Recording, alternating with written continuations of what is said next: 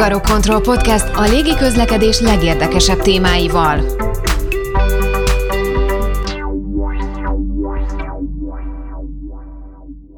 A légi közlekedés az egyik legbiztonságkritikusabb iparág érthető okokból. Az új fejlesztések bevezetésekor kifejezetten ügyelnünk kell arra, hogy a légiforgalom folytonosságát és a repülésbiztonságot garantáljuk. A Hungarokontroll kutatás-fejlesztési tevékenysége európai viszonylatban is egyedülálló. Adásunkból kiderül, hogy mivel foglalkoznak a Magyar Légiforgalmi Szolgálat kutatásfejlesztési szakemberei és mérnökei, valamint azt is megtudhatjuk, hogyan növelhetjük a légiforgalmi irányítás hatékonyságát a mesterséges intelligencia segítségével.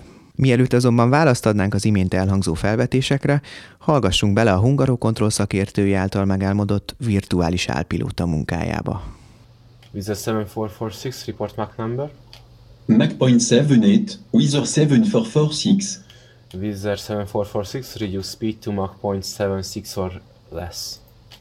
Reducing speed to Mach 0.76 or less, Wizz Air 7446. Lufthansa 7255, proceed direct Bravo November Oscar. Proceeding direct Bravo November Oscar, Lufthansa 7255. Carpath 7561, report speed. Indicated speed 164 knots, Carpath S7561. Ez a Hungarokontroll Podcast a jövő légiforgalmi irányításának megoldásaival. A szerkesztő Barlók Károly nevében is köszönti a hallgatókat a műsorvezető, Bárány Ákos. A vendégünk ezúttal Horváth Krisztina, a Társaság kutatásfejlesztési csoportvezetője. Sziasztok, Horváth Krisztina vagyok, a Hungarokontroll kutatásfejlesztési csoportvezetője. Pontosan mivel foglalkoztok ti a kutatásfejlesztési csoport itt a Hungarokontrollnál? Tulajdonképpen mi vagyunk felelősek a Hungarokontrollnál az innovációért, vagyis a holnap után megoldásaiért, hogy megvizsgáljuk azokat a technológiákat, illetve lehetőségeket, amelyek majd alkalmazhatók lesznek az iparágban, akár a légiforgalmi irányítók számára, akár a szimulációk során, akár a tréningek vagy a kiválasztás során. Itt a Hungarokontrollnál az alaptevékenység ez a légiforgalmi irányítás és a repüléstájékoztatás, akkor, hogyha jól értem, erre épül rá a ti tevékenységetek. Így van, valahol erre épül le. Ugye van egy technológiai igazgatóságunk, akik azért felelősek, hogy az irányítóteremben mindig a legkorszerűbb és a legjobb, leghatékonyabb technológiai megoldások legyenek, és szolgálják az irányítóknak a biztonságos munkavégzését. Mi pedig azért vagyunk felelősek, hogy megnézzük, hogy ezek a technológiák mik lesznek úgymond holnap után. Mi a tendencia az iparágban? Az iparágban egyértelműen az a tendencia, hogy próbáljuk azokat a feltörekvő technológiákat megtalálni és alkalmazni a légiközlekedésben, amelyek egyébként más innovatív iparágakban már elterjedtek. Mert ugye egyértelműen a légiközlekedés borzasztó biztonságkritikus. Tehát itt nem tehetjük meg azt, hogy bizonyos technológiákat itt próbálunk ki, hogy az vajon jól működik-e vagy sem. Értem ez alatt mondjuk egy mesterséges intelligenciának a hasznosítását, vagy a big data rendszerek alkalmazását. Ezért a tendencia az, hogy azok a technológiák, amik más, mondjuk akár az IT, vagy akár a telekommunikációs szektorban már nagyon jól és hatékonyan működnek, azokat próbálja a légiközlekedés is a saját képére formálni, és a saját hasznára hozni. Pont a héten hallgattam, vagy múlt héten hallgattam egy webinárt, ahol arról beszélgettek a nagy légiforgalmi szolgálatok, és 3 nyugat-európai légiforgalmi szolgálat, hogy gyakorlatilag mit csináltak, hogyan vészelték át a 2020-as évet, ami ugye eléggé megviselte az iparágunkat, és egyértelműen a digitalizációt emelték ki, tehát erre fordították úgymond a szabad kapacitásaikat ez alatt az év alatt, hogy ebbe az irányba fektessenek, és minél jobban tudják digitalizálni akár a saját működésüket, akár a légiforgalmi irányítást. A kutatásfejlesztési tevékenység, mint prioritás, az általános a légiforgalmi szolgálatok körében, vagy a Hungarokontroll ebből a szempontból egy különleges helyzetben van? Néhány nagyobb légiforgalmi szolgálatnak van saját innovációs területe, illetve folytat saját kutatásfejlesztés, de nem ez a jellemző az iparágban, úgyhogy ezzel a Hungarokontroll ezért az élen jár a legnagyobbak között gyakorlatilag. Említetted, hogy tanulhatunk más iparágaktól. Mely iparágakról van itt pontosan szó? Mi elsősorban a infokommunikáció, most már így mondanám, ugye az IT és a telekommunikáció azok a szektorok, ahonnan érdemes tanulni és elhozni azokat a technológiákat, illetve a bevált megoldásokat, amik ott már jól működnek. Úgyhogy mi nekünk is olyan innovációs, meg fejlesztő partnereink vannak, akik ezekben a szektorokban működnek, mert azt gondoljuk, hogy persze lehetne önállóan is végezni kutatásokat, vagy különböző fejlesztéseket, de nagyon hatékony tud lenni az, amikor egy másik szektorban, másik cégnél egy jól működő, bevált megoldást megpróbálunk akár közösen a saját képünkre formálni. Így módon behozva azt a tudást, ami például nálunk nem feltétlenül van meg házon belül. Milyen projekteken dolgoztok most? 4 területet emelnék ki. Foglalkozunk egyrészt, ahogy mondtam, ugye a mesterséges intelligenciával, és azzal, hogy azt hogyan lehetne a mi iparágunkban, akár az ATM, akár az UTM, tehát ugye a klasszikus légi forgalmi irányítás, vagy a drónok forgalom menedzsmentjének a területén alkalmazni. Ezzel együtt ugye foglalkozunk azzal, hogy a drónok forgalom menedzsmentjét a jövőben, amikor majd nagyon-nagyon sok drón lesz várhatóan a légtérben, azt hogy lehet majd hatékonyan megoldani, úgyhogy ez ne veszélyeztesse egyébként a repülésbiztonságot. Említettem ugye a digitalizációt korábban, hogy ez egyértelmű tendencia az iparágban. Nyilván erre mi is fókuszálunk, úgyhogy próbálunk olyan adatkezelő rendszereket és olyan big data rendszereket vizsgálni, amelyek hatékonyabbá tudják tenni számunkra is akár az adattárolást, akár az adatkezelést, vagy ezeknek az adatoknak a valamilyen kutatásfejlesztési célú felhasználását, mert gyakorlatilag a big data meg a mesterséges intelligencia kéz a kézben járnak, hiszen a mesterséges intelligencia az egy tanuló algoritmus többségében, és az úgy tud tanulni, hogyha rendelkezésre áll a megfelelő mennyiségű és minőségű adat, ehhez pedig elkerülhetetlen, hogy legyen egy jó adatkezelő rendszerünk, illetve a jövőben az is tendencia, hogy egy közös adatkezelési platform megoldás kell majd az iparágon belül nem csak a légiforgalmi szolgálatoknak, hanem akár kell tudni kommunikálni nyilván a légitársasággal, a repülőgép, vagy egy adott esetben a repülőtérrel, és ezt is csak hatékony adatkezelő rendszerek segítségével lehet megvalósítani, úgyhogy ez kiemelt fókusz nálunk, illetve foglalkozunk saját szoftverfejlesztéssel. Itt a szimulációs területen értünk el egy olyan egyedülálló megoldást, amely egyrészt a világon is majdnem, hogy teljesen egyedülálló, másrészt pedig az első olyan szoftvere a Hungarokontrollnak, ami kizárólag saját erőforrásból és a koncepcióalkotástól kezdve a Hungarokontrollnál lett kialakítva és kifejlesztve, ez pedig a virtuális elpilóta, vagyis a Virtual Pseudopilot megoldásunk. Akkor mutassuk be részletesen ezt a megoldást. Pontosan honnan indult az ötlet, hogy szükség van erre? Az ötlet onnan indult, mint ahonnan nagyjából minden kutatásfejlesztés indul, hogy mondjuk van egy feltörekvő technológia, vagy amit úgy gondolunk, hogy hatékonyan alkalmazható lenne az iparágban, és azzal elkezdtünk foglalkozni, hogy ez hogyan működik, mire tudnánk hasznosítani. Ez volt ugye a hangfelismerés, ami most már annyira elterjedt, hogy mindannyiunk okos telefonjában ugye ott van, tudunk hozzászólni és tud reagálni. Úgyhogy elkezdtük azt vizsgálni, hogy a hangfelismerési technológiát azt vajon hogyan tudnánk mi itt házon belül, vagy akár az iparágon belül hasznosítani, és akkor így jött az ötlet, hogy hatékonyabbá tudnánk tenni akár költség szempontból, akár munkaszervezés szempontjából a szimulációkat azzal, hogyha bizonyos alapszituációkra, tehát nem kényszerhelyzeti szimulációkra, meg nem komplexebb szimulációkra gondolok, de bizonyos alapszimulációkban kevesebb álpilótával tudnánk működni. Mert hogy ugye ott is a hangkommunikáció az alapja annak, hogy a szimulátorban, amikor ül az irányító, akkor ugye ül egy másik teremben egy álpilótának nevezett kollega, aki eljátsza idézőjelben azt a szerepet, mintha ő lenne a pilóta. És gyakorlatilag, hogyha van hangfelismerés, meg igazából a telefonunkkal is tudunk akár beszélgetni, akkor miért ne lehetne ezt is valahogy ilyen formán, vagy ezen az elven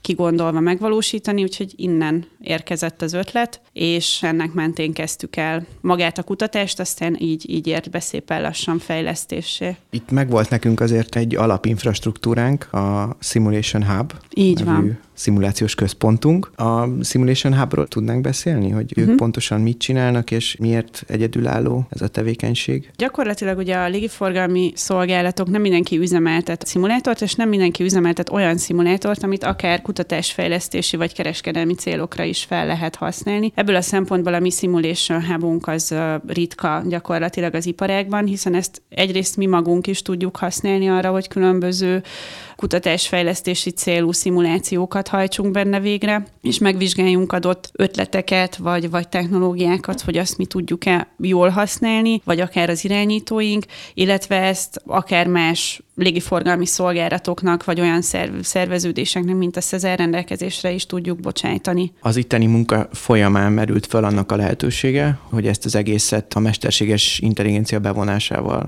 akár modernizálni is lehetne? Így van. Hát egyrészt tényleg egy ilyen nagyon egyszerű hétköznapi munkaszervezési problémából indult, hogy tényleg nagyon bonyolult és költséges folyamat az, hogy mindig a megfelelő mennyiségű álpilóta rendelkezésre álljon egy adott szimulációhoz.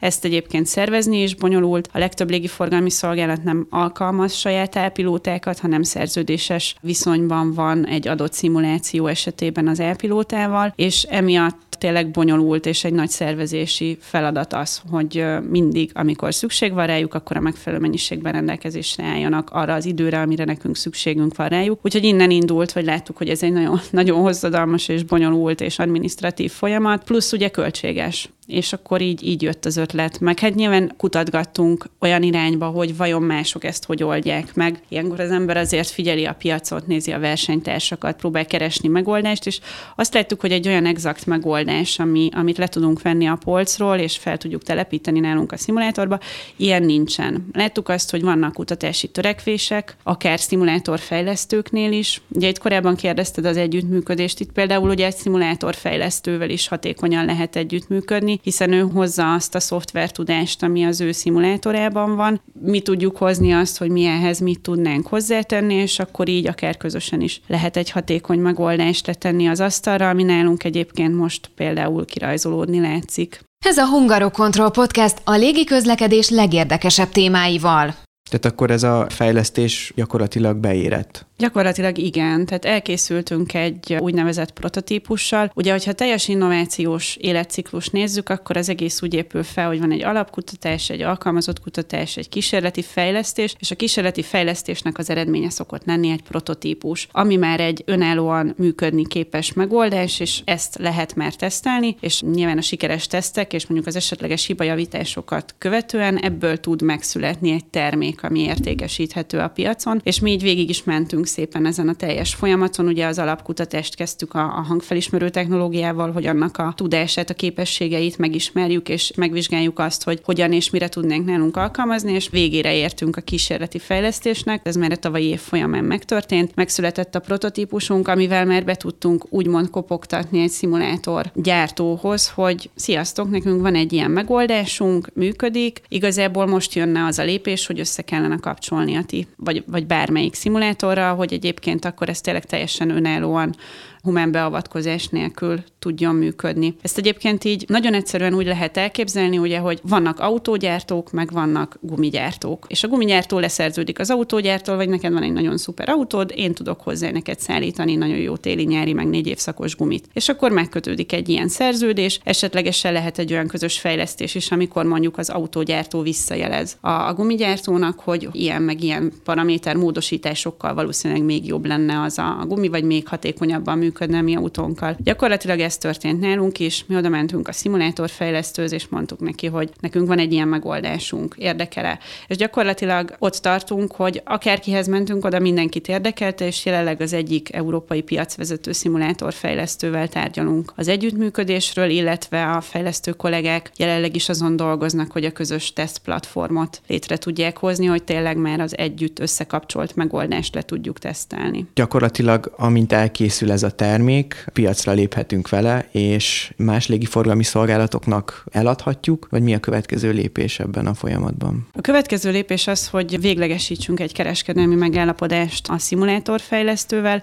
Ugye ezek a megállapodások, ezek több típusúak lehetnek, mondhatjuk azt, hogy ők értékesítik kiegészítőként a saját termékük mellé, és minden értékesítésből mi, mint fejlesztő gyártó kapunk valamekkora részesedést. Mondhatjuk azt, hogy mi is értékesítjük különállóan, ez igazából egy megállapodás kérdése. Nyilván nekünk az a legjobb, hogy mivel ő foglalkozik értékesítéssel, mi azért ugye nem egy értékesítő szervezet vagyunk, ezért nekünk az a legegyszerűbb, ők hozzák a saját meglévő piacukat, ami gyakorlatilag az ő iparágukban, az ő piacukon a legnagyobb piacrészesedéssel rendelkeznek, szóval mi ezzel csak nyerhetünk, hogy ők hozzák a piacot, mi szállítjuk a kiegészítőt, és megkapjuk a részesedést a minden egyes értékesítést követően. A kutatásfejlesztési projekteitek során mennyire veszitek figyelembe azt, hogy az emberek alapvetően azért lázadnak a gépek ellen?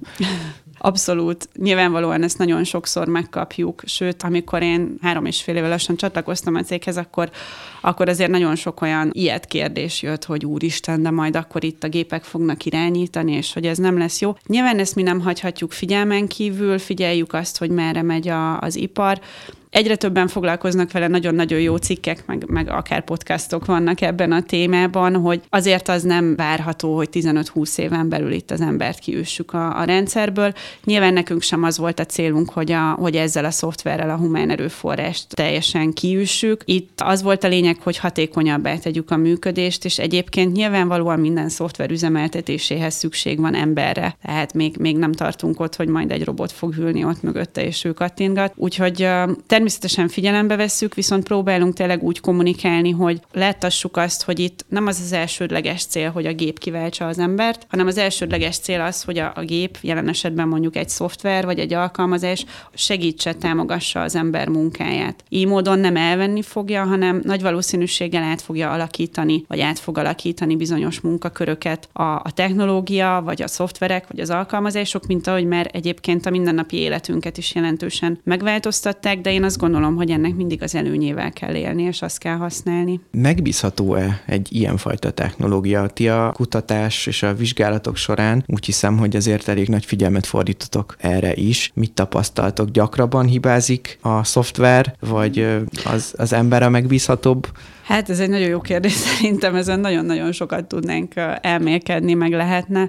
Nem tudnék ilyen kijelentést tenni, hogy ki vagy mi a megbízhatóbb. Én azt gondolom, hogy az ember és gép rendszere együtt megbízhatóbb, mint bármelyik külön-külön. Mert ugye egy szoftver az arra jó, hogy segítsen kiküszöbölni az emberi hibát, de minden szoftvert emberek fejlesztenek. Innentől kezdve hiába van egy tanuló algoritmus, azt is egy ember programozta le a nap végén, ebben is lehet hiba, az is tud hibázni. Nyilván teszteléssel jobban le lehet csökkenteni ezt a hibaszámot, de én azt gondolom, hogy a rendszer tud hatékonyabb lenni, ember és gép, vagy ember és szoftver rendszere, mint bármelyik külön-külön. Hol tudjátok ezt a rendszert a gyakorlatban alkalmazni? Van-e lehetőség arra, hogy ezt akár más iparágakban, vagy mondjuk a légiközlekedésen belül mások hasznosíthassák? Igen, egyértelműen igen a válasz. Amikor elkezdtünk azzal foglalkozni, hogy milyen célokra lehetne használni, vagy már így volt egy kialakulóban lévő megoldásunk, akkor igazából rájöttünk, hogy ez, mivel tudja a klasszik fóniát, aminek a szabályai szerint ugye kommunikálnak a való életben is az irányítók meg a pilóták, ezért például annak a gyakorlására, annak a tanítására is jól alkalmazható, így, hogyha mondjuk az iparágon kívül nem is látjuk ennek a hasznosíthatóságát, de iparágon belül akár egy pilótaképzésben tud hasznos lenni, ahol mondjuk lehet ezáltal gyakorolni, vagy megtanulni a szép szabályos kommunikációt, vagy akár a kiválasztás során lehet hasznosítani. Amikor ugye szintén egy kollégát foglalkoztatnak arra, hogy amikor történik a kiválasztás, akkor ezeket az elpilóta feladatokat ellássa. Úgyhogy egyébként oktatási célra iparágon belül más területeken is jól használható. Ígéretesnek hangzik az elképzelés, és mindenképpen szurkolunk, hogy minél hamarabb tényleg sikerkoronázza ezt a történetet. Köszönjük szépen. Milyen egyéb fejlesztéseitek vannak, amikkel mondjuk már akár alapkutatáson túlmutató fázisban vagytok? Ahogy említettem, mesterséges intelligenciával foglalkozunk, és vizsgáltuk azokat a lehetőségeket, hogy milyen területeken lehetne jól használni, és itt azért elég előre haladott állapotban vagyunk egy olyan fejlesztéssel, ami gyakorlatilag konfliktus elkerülésre tud majd megoldási javaslatot tenni, tehát igazából egy döntéstámogató rendszer. Ez a légiforgalmi irányítók esetében? Jelenleg az első felhasználási területe az a drónok forgalommenedzsmentjében várható, de mivel ugye a drónok főleg, hogyha mondjuk a számosságuk megnő,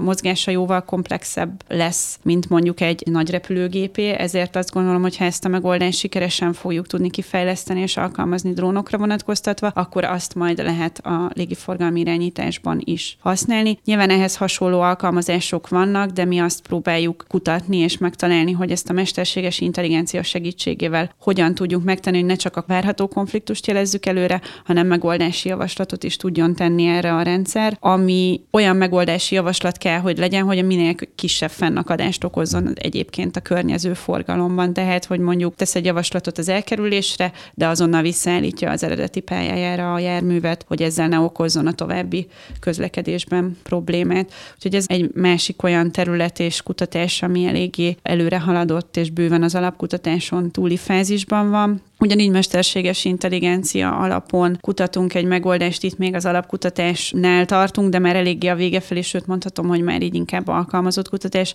ahol az érkezési időt, a légijármű érkezési idejét próbáljuk meg a valós repülési körülményeket, akár időjárást, akár a környező forgalmat, illetve a repülési időt figyelembe véve minél pontosan megbecsülni az irányítók számára. Itt is eléggé ígéretesek az eredményeink. Gyakorlatilag jelenlegi kimutatásban percekkel jobb eredményt tudunk abszolválni jóval hamarabb, mint az általunk eddig ismert egyéb megoldások. Budapest Control, Errol GE 8164, Inbo und Bader, Flight Level 30.